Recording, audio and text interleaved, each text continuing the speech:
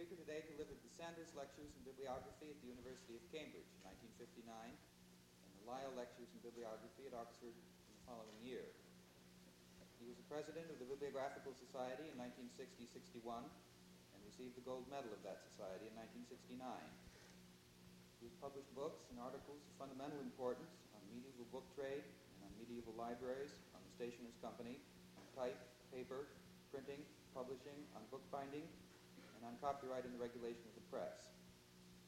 He is a bibliography of English literature, and I have great pleasure in introducing Mr. Graham Pollard, who will speak this afternoon on the scope of bibliography.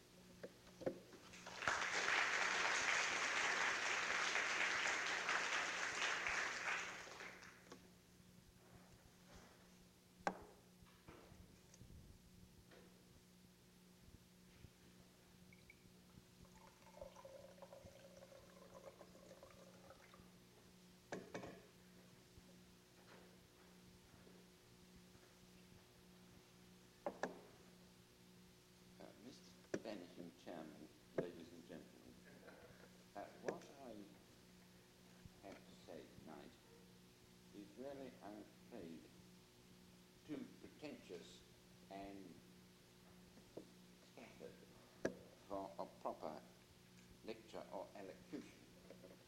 I thought that it might be useful to try and sort out a little bit my ideas about what the scope of bibliography was and what excuses I could offer for having wasted most of my life in playing around without having defined them first. So that I hope, if some of it is elusive and some of it elusive, I may try and explore the horizons within which bibliography ought to be conducted and one's own minimal contributions thereto sorted out to see how minimal they really are. Now, the subject matter of bibliography has to be thought about when one is considering the scope of the art or science of bibliography. And as soon as you start thinking of what really isn't the sort of thing that bibliography needs to be applied to, you begin to find the horizon receding rapidly into the distance. Everything that has been recorded in writing is really a subject matter for bibliographical study. The study consists not in the content of the matter of the text, but in the transfiguration or the alteration that is being experienced in the course of its transmission from the author to us. But it can't be studied without understanding a little bit about what the text of the matter is. Now, this leads me to just a sort of brief idea about the things that how wide it can run. Because you see, there are a lot of things that we still carry out, not, I may say, without writing or printing, but which are essentially operations of the voice. You see, we still conduct our political affairs in assemblies which, when they make speeches, where they think, where the content of the speech and the attitude taken up is the essence of business, and any subsequent written records are not so determined. The proceedings of all these parliaments, I mean, going back to the gathering of the elders of some tribe to the Rio de democracies of Athens and the Senate at Rome and the Althing in Iceland and the Parliament in England and the Congress here, the point of it all was the actual speaking, the debate.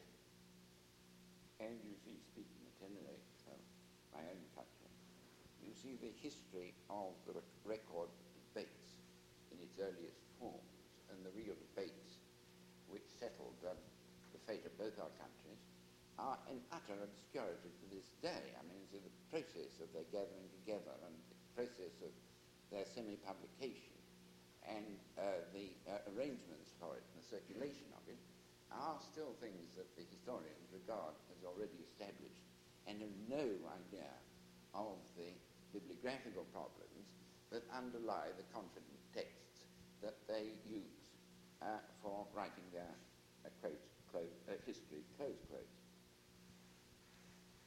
And you see, it's not only that, but the services of the church, you see, they are thought of, composed, still performed according to the sort of traditions and formulae that are purely oral and have been handed down as an oral and living thing. And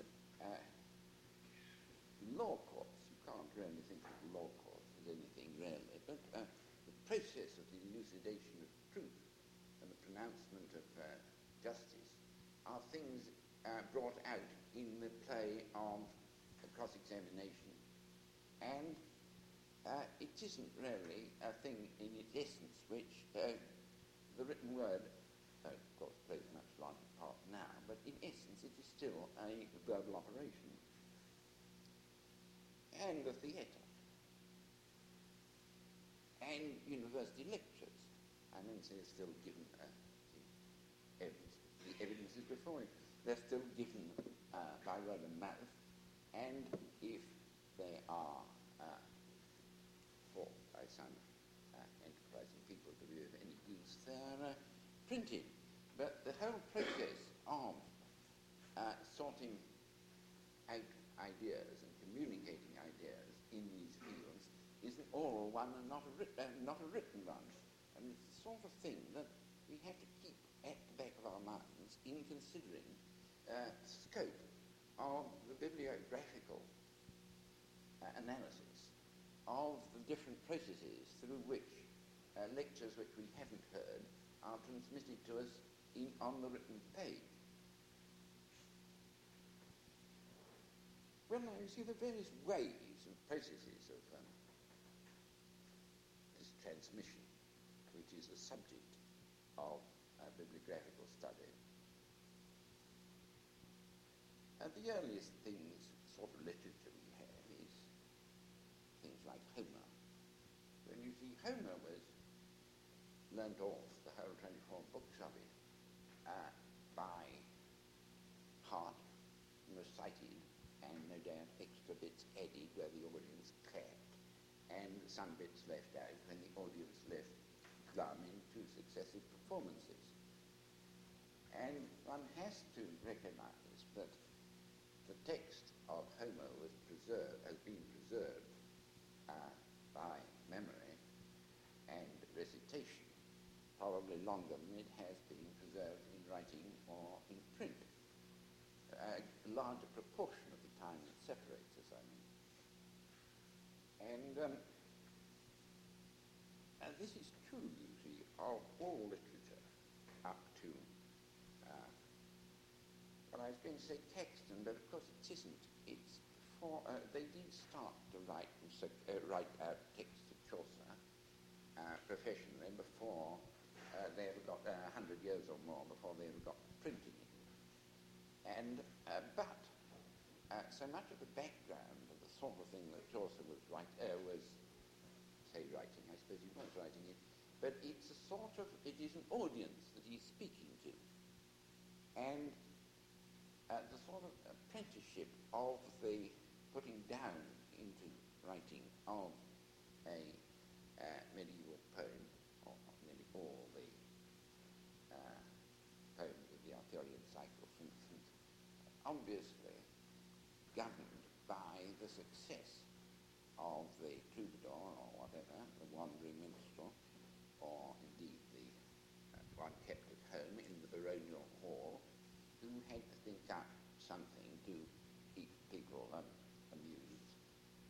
dinner. But when we get to these sort of memories handed on and techniques of memory and exposition, treatment of the text, they're all influenced by the audience of the individual who is doing the recitation.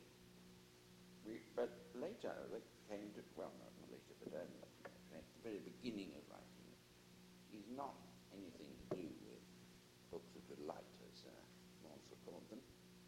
It's just a piece of civil service administration. I mean, say the earliest writing on the clay seals of the Mesopotamian Valley are records of how much treasury there was in each particular temple, or how many tithes of the crops had not been collected or had been collected. And when you get to the first written records of Greek in the Linear B tablets from Minos, what they apparently say is you know how many jars of oil there were in stock, and how many spears, and who was responsible for seeing that the replenishments were organized. That is, of course, the sort of thing that it is dangerous to connect to memory. And that is why writing really was invented. I am not wishing here to suggest that there were not a certain amount of writing for magical and religious reasons. But part of the job, I think, of being a magician or a priest in very early times was not writing it down. I mean, if it got written down, it might get out, you see, and there you were not only in competition with other priests, but you had diminished the magic of what you had to say. And so I think that purely magical formulae and things in early writing are not perhaps very many of them, and of course what there are of them we can't understand. From there, you see, we go to consider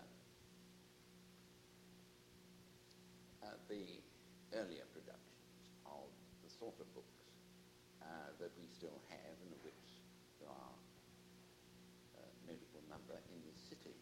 That is to say, the sort of product of the monks in the scriptorium and the monasteries therein, where, and to a few monasteries in North Italy and one or two in France, we owe the transmission of most of classical, or at least a large part of classical texts. It seems to me very odd that some of those texts were copied in monasteries, but maybe they needed variety. It is possible, you see, to be quite certain about some of these things. I mean, there was a tremendous upsurge in the fervour of people in the 12th century. The earliest crusade and the immense devotion and the self-sacrifice which the people who went out from the cities into the desert, and I'm not talking about, I'm only talking about a little island on the other side of the Atlantic here, but there were bits of it that were quite unpopulated in the 12th century, and quite inhospitable, and they built these large monasteries, and they intended to, continue to occupy them, and it was necessary to find something in those times when people were flooding out to them, to find something to occupy themselves in them. And they were very inward-looking communities, I think, very admirable in so many ways. But in due course, when the intake of recruits for these places began to tail off a little bit, it was necessary for those who were there to devote a great deal more of their time to the administration of the estates and the collection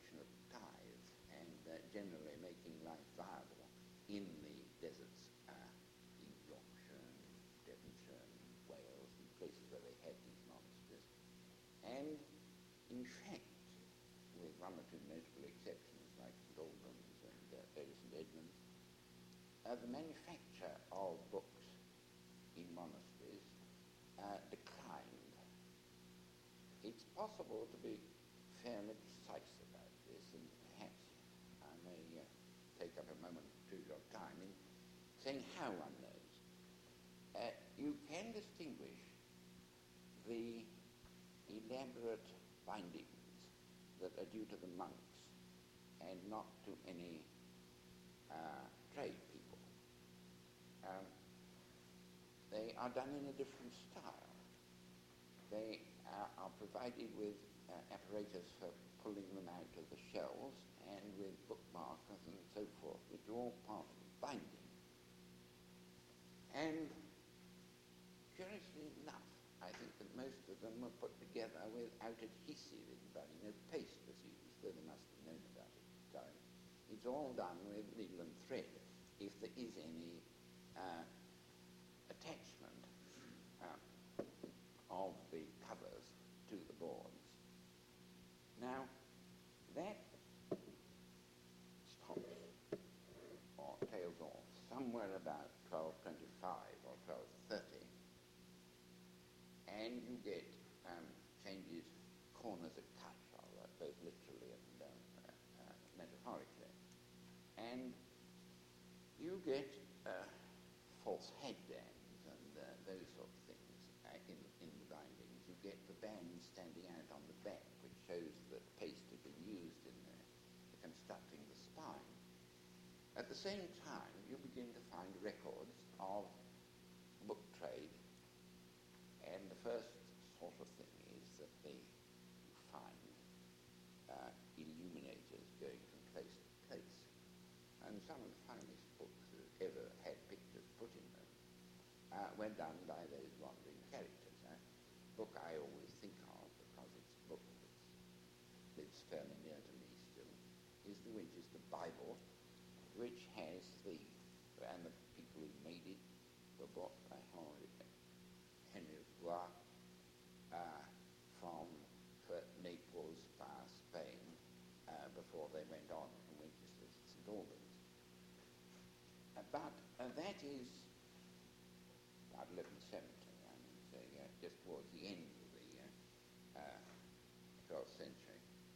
And then you begin to find illuminators having freeholds, because the one thing you do have about the Middle Ages is records of property.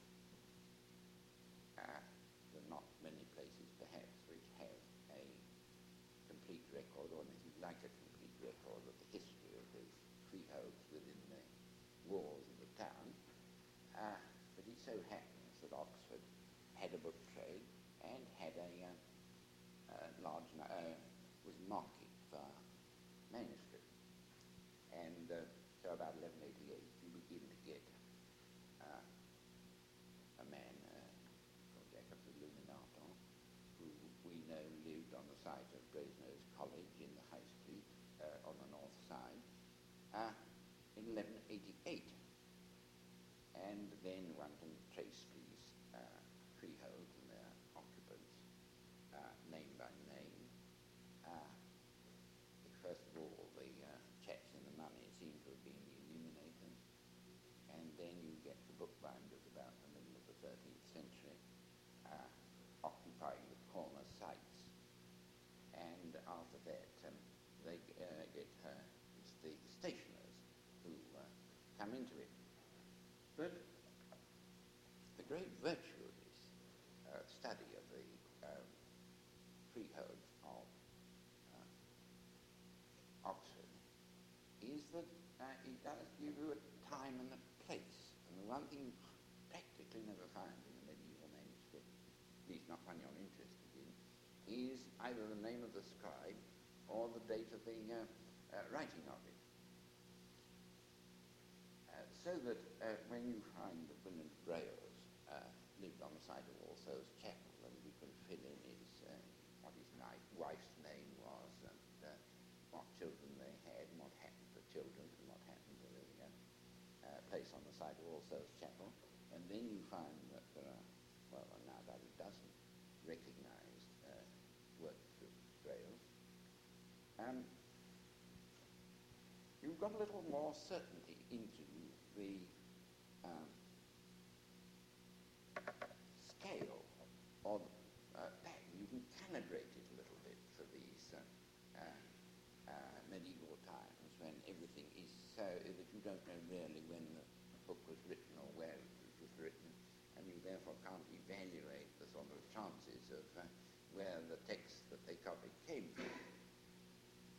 But it is, of course, I must put in a warning here, because you see a name in D.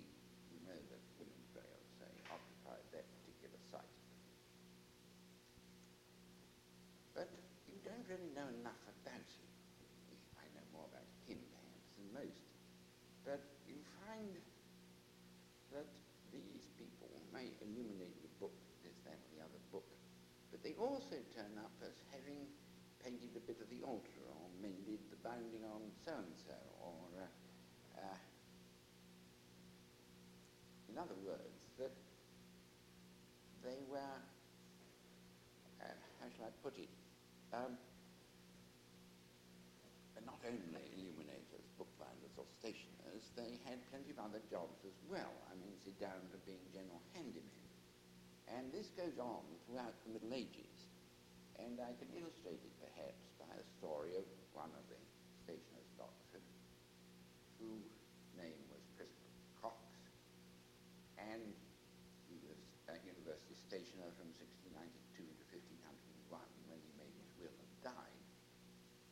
And he is also what Basil Owen called the fishtail binder because of some of the tools on the bindings which he made.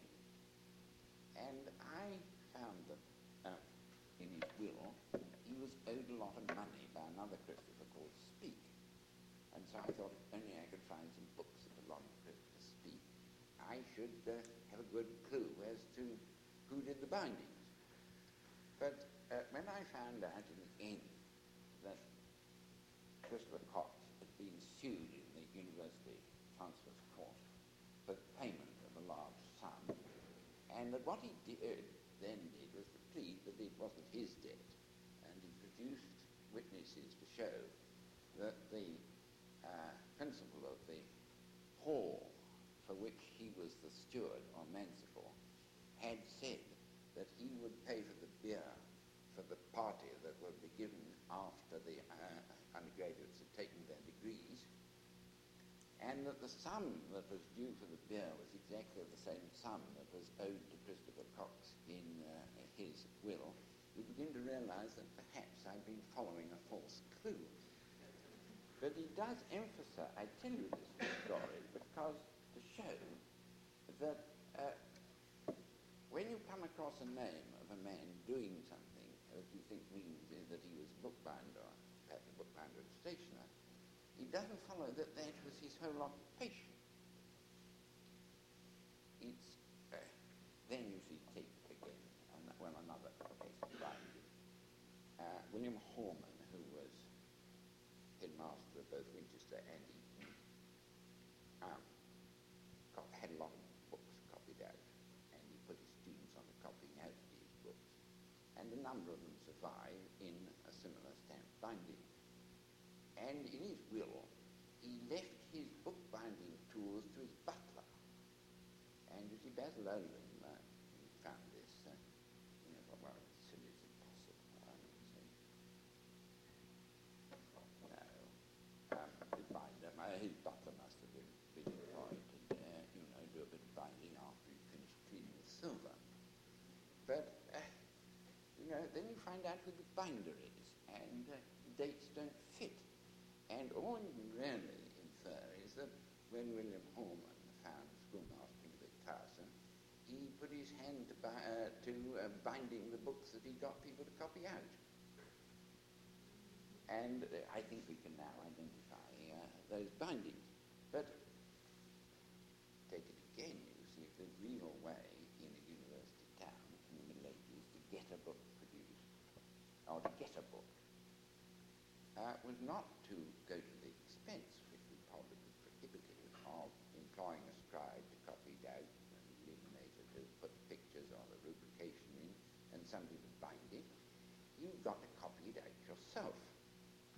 And that was, I suppose, the way that a great number of them were done. You find people saying that they copied this book or that book out in very early times, and even after printing had begun, there is one man, John Russell, who was Bishop of Lincoln and Chancellor of the University of Oxford, and had also been a sort of diplomatic servant of Edward IV, and he had copied out. He had brought, when on a visit to Bruges for diplomatic purposes, he bought 2 copies, 3 months divided the purchase, of the first printed Cicero, the 1466 Knights Cicero, both of which still now survive. But 30 years later, he sits down saying, being bored and fatigued with all these heretics and lollers that he had to try, he would sit down and copy out Thomas Necker's treatise on about the errors of heretics. And he does it as a sort of soothing thing, like one of us today might turn to put the gramophone on, or read a paperback. It was a consolation, or better still, perhaps take up some needlework. It's a sort of actual act of writing was a sort of soothing thing to a great many people, and one has to remember that it isn't. I have to try and look back, you see, and I always think of Mercator's projection as the proper sort of analogy for this.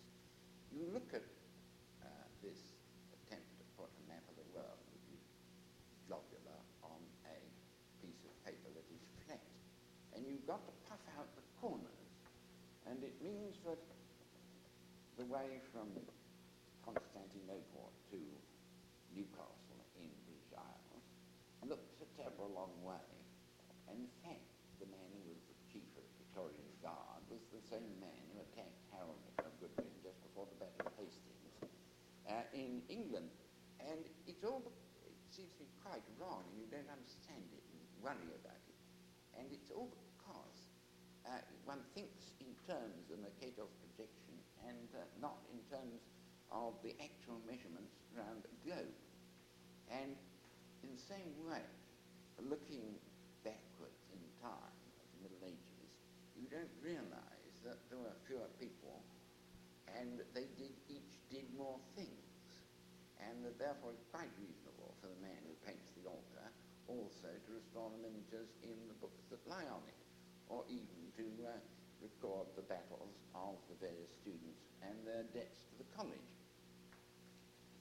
But I've taken up nearly half my time in talking to you about the Middle Ages and the things that, because in those days it was only really a sort of bespoke trade as far as the trade was concerned, and the manufacture of the manuscripts which we have to use for nowadays as our authority for the texts that we wish to study, whether they're historical chronicles or whether they're literary works, depends on the book's exact status of which we don't really know. I mean, how did the man who wrote it get hold of the book? So you have to separate out types of manuscripts. You have to try and see what the relationship of this manuscript is to that, not merely for the authority of the actual words of the text, but for the authority of the nature of the tradition which stands behind the writing of the text.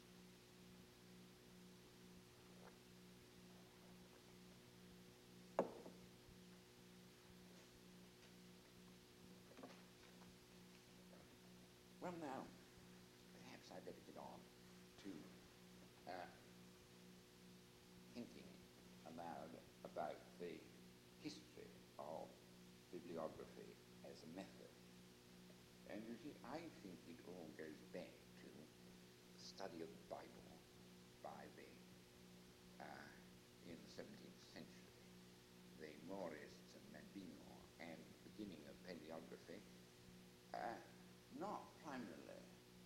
the interest that there may be in paleography, but as a weapon in controversies about the dishonest opponents which one had, who took a different view of what the text said.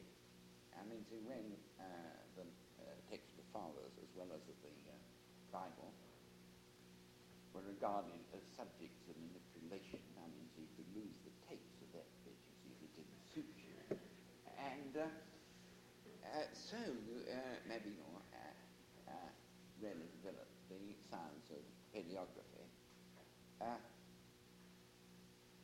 And the amount of accumulation of information about manuscripts of particular texts and about different copies of the Bible began to be highly developed in certain places, and of course the great treatise De Re Diplomatica is the first one which logically considers textual interest, textual value from the point of view of the comparison and classification of scripts and writing. Now I suppose if, well, you don't need to turn no further than Professor Bowers' classic treatise on descriptive bibliography, see almost the most prominent thing in it is the strokes which you put at the end of each word in each line in transcribing the title page. And it did occur to me that one might find out, when people started doing it and why they really did it. And it goes back, I believe, to Edward Capel, and it occurs, though the strokes are upright and not slanting, in two plays which he edited in 1773 and which were printed by Dryden Leach. And I think that both Dryden Leach was a printer that we ought to have a little more study of, because there's also in a book by Edward Capel, that Prelusiones, that the old print was changed to modern. I mean, people sometimes say to me, I can't look at that book, it's got F's instead of S's. Well, now the first book, not absolute first book, but the first book in which medial S is consistently printed as a short S and not an F without the crossbar complete, is, I think, Prelusiones, which is 1761, I believe. Well, anyway, I think it was put in just as a sort of a gimmick, for the by Capel, the line was just put in as a gimmick by Capel. But then it was, I think, David Foxon who went through the whole of somewhat a great, majestic bibliography of the English drama, counting up the number of cases in which the line ending had any significant relevance to bibliographical argument about the status of the text. And I think there are about 3,000 entries in Greg, and I think that David Hodgson found that there were 9 cases in which the recording of the line ending was of any use at all. I mean, it's about 3%. You see, 97% of the line endings could just as well have been left out. And it's the sort of thing that perhaps suggests that there may be a need to review our techniques for bibliographical description in relation to what we get out of them. And it also suggests to me that it might be better, instead of having a obligatory formula by which you are admitted to the fold or excommunicated, that depended more on a rational setting out of what it matters in the description of the book. And that depends not on each individual book, but your purpose in describing it. And if you don't put the 20th century novel, and no reason why you should. But if, on the other hand, you are involved in multiple stereo plates, it is necessary, if you're rarely working at the text, to describe quite a number of superficially identical books in order to elucidate the textual position of whatever it is you may be editing. And what is really ought to be aimed at is first a definition of your purpose in describing any particular book or giving how much attention is required, how much has to be known about the book for your purposes, and your purposes have to be defined. What so many bibliographers, who are generous characters generally, seek to do is provide all the information for all the interests which conceivably come to a book. I mean, say the typography they wish to improve. They shouldn't, because they don't generally do it very well, and it would be much better if it was done by a study of one printer's work rather than by the study of one book in a particular author's work. And the sort of standards of bibliographical description, then, I think, need to be much more closely and clearly defined by purpose, and you don't try to fit your bibliographical feet into a number of different sizes of shoe. I'm quite certain that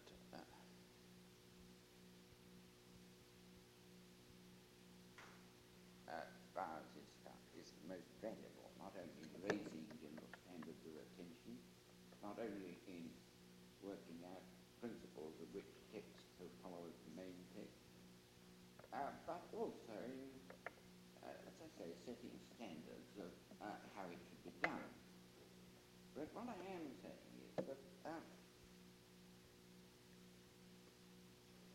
it is a labour and a burden, and an impediment to the understanding of the nature of the book, to put it all in for all purposes.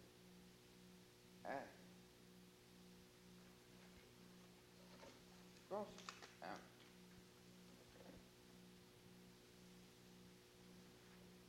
bibliography is not only text, the sort of thing that a textual critic has to learn and on which pillories and reviews if he doesn't.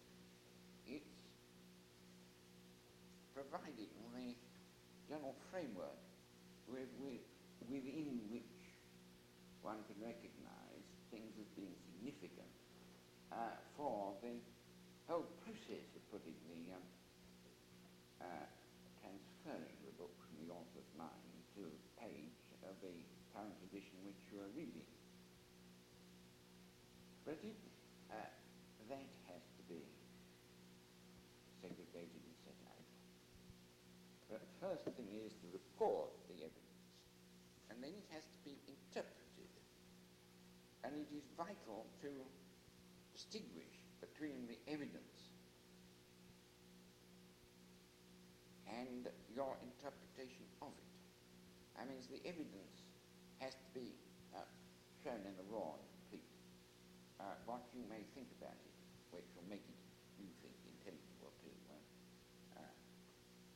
everyone, is, of course, your vanity in thinking that you can, and a great thing in the way of anyone who really tries to find out about it. And it leads to the bending of the evidence. The guy is Harry Buxton Foreman, I think he said of another editor of Shelley. I have printed my texts from the earliest printed texts and the manuscripts at the end in chronological order. I think it better to put down what we know Shelley wrote rather than what Mr. Rossetti thinks he ought to have written.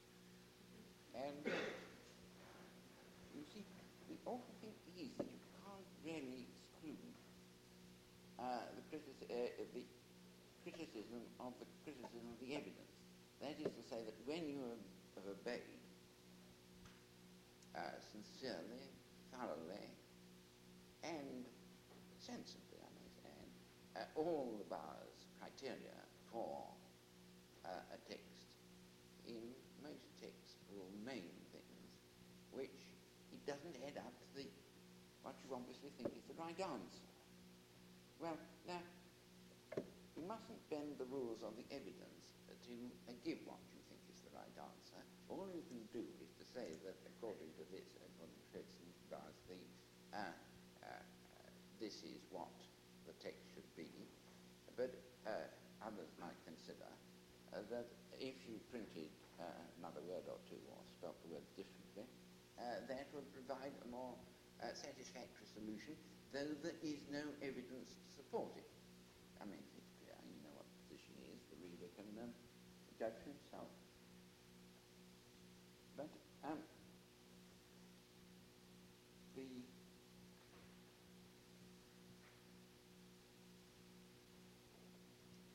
trouble in that I do think that something has to be said about in talking of the scope of bibliography is the use of tables instead of logic, which is very useful to set out a table, but one ought to consider a little bit what the implications of setting a table out. A good deal of bibliographical work is now, you find that there will be a table setting out the variants or setting out the particular features of a book or a group of books, and having set out the table and explained how you set it out, you think you have achieved a logical argument to prove something.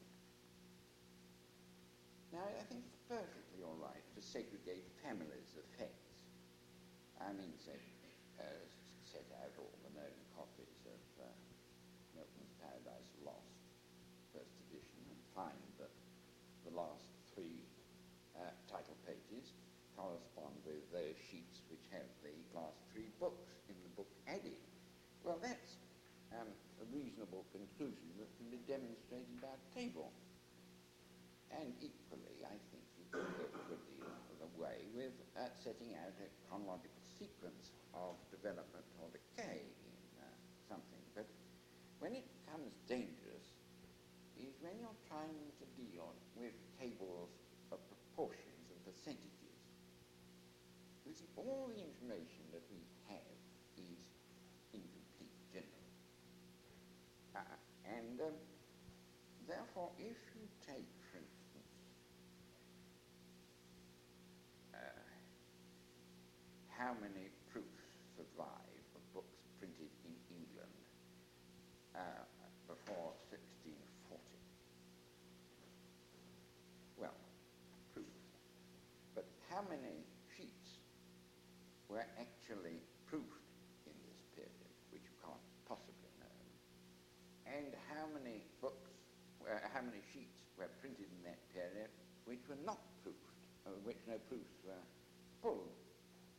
And you've got to know those other two facts before the significance of the being a proof or the not being a proof can be assessed. But you can't do it even then, of course, because see that you're dealing not only in units which are not comparable, but different sorts of units. You see the sum, but now if you narrow it down by taking everything printed by William Jacob or something like that,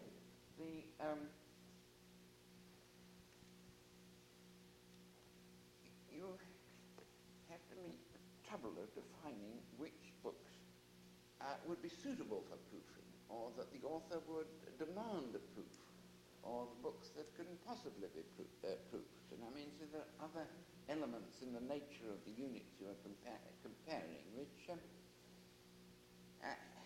to necessarily neglected in putting this sort of information, or the inferences from this sort of information, into usable form. Perhaps I may indulge in a personal anecdote to demonstrate this. 25 years ago, I was a civil servant at the Board of Trade in England, and for my sins, I had to sign for all the sort of machinery and that sort of thing that they bought, among us. And one day, the head of the statistics department came to me and said, well, you know, I'd like to have some new machines for the census production. And so I sort of scratched my head and looked as cute as I could. And a sort of visible imitation of McKellar when asked a question, and said to him, well, my dear sir, what do you want? He said, I want it for this census production you've got to do. And I said, well, what sort of machines do you want? He said, oh, this was over 25 years ago. You want punch card machines. And sort of nodded as if I hadn't heard of him. And he then said, I said, but how do you work it out? He said, well, you have to start from this. There are 120 trades in Great Britain. He said, then I sort of intensified the bovine attitude towards you. Really interesting. I should have thought there'd have been more somehow. Oh, it's no use. You can't have more than 120 trades in Great Britain. You can't punch more than 120 holes in a punch card. And, you know, I got a good brief, but it was under my blotter.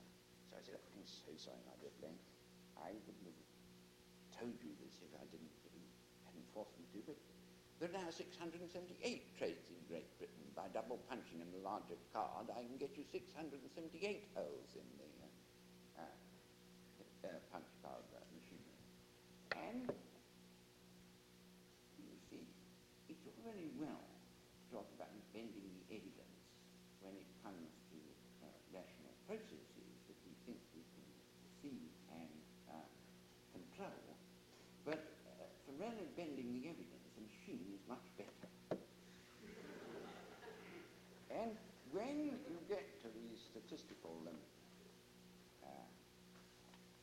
techniques in bibliography, there are things where you ought to be able, before you do it, to write the computer program for getting them out. And believe me, of the many disciplines in the modern world, writing a computer program is even more taxing than compiling a very large author bibliography. But perhaps I've said enough about that, because it's really a warning of what you can do and what you can't do with a machine, and then we may be able, as I said, to control our own logical, if they are logical, processes in dealing with material. Once you start dealing in tables of percentages and proportions, you have to be very careful of what the entities are with which you're dealing. And a great deal of slipshod thinking on matters which are of great importance to bibliographies, I think, like trying to decide how typical any custom may be, not only in the printing office, where the possibilities are reasonably limited, but in the economic events of economic options of publishing. And you see, what the author thinks the publisher will stand for or take is a sort of taking it back beyond the mere description of the book into knowing what sort of books were profitable and how the mind of patron and author worked in relation to the expense of printing. But I don't want to say, indeed my time is running out, and I do want to say that I think the future of bibliography as a real development lies in printing as many as possible of the documents about that shed any light on the history of the trade and authorship in as raw a state as possible. What we want is not gobbet about how much Storm paid Samuel Johnson who did for something. But the whole of the Storm ledgers are in facsimile with an index, and we can allow our sons and grandsons to quarrel about what the facsimile of the text of the ledgers really means. And that goes for practically everything in the way of material that can be used for taking a very much more enlightening view of the process of the enlargement of the human mind. Within my lifetime, the human mind has begun to understand the frontiers of astronomy, and from the study of the infinitely small to get some idea both of the potentialities of destruction and the physical genesis of individual beings. The understanding of the development of man's mind is not less important or less complicated. This cannot be charted except from man's record duly and bibliographically measured. Perhaps I may here expound this by recalling to you the rhyme, which I've always supposed was written by Swift. Big fleas have little fleas, upon their backs to bite 'em.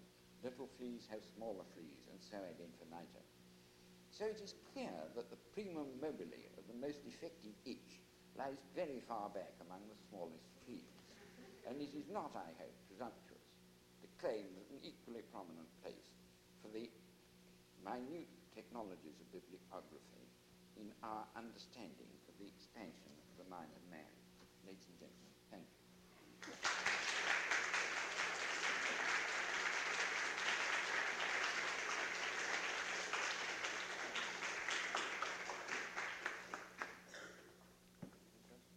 Yes, you can. Other questions?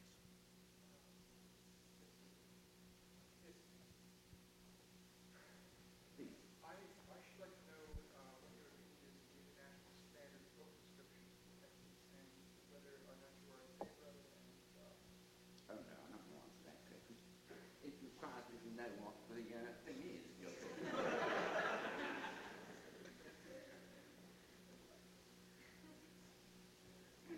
Would anyone care to venture another? I'm sorry about that. You have to be ashamed of yourself. I'm sorry. It's all right. I'm sorry, there's another question, but I can't see it. Yeah, Nancy. Professor Pollard, as you know, we're all librarians or trying to be librarians, and some of us are studying rare book librarianship, and we are learning principles of descriptive bibliography. Do you think that there is any scope for librarians to contribute to descriptive bibliography, or do you agree with some of your colleagues who feel that only experts in the field should do this? I think people who do work, say people who have first collected are the grassroots and the only hope of any real progress. And so they bring things up first, maybe they don't understand. But you know, they talk to the experts about them, you teach the experts so much. Does that answer your question?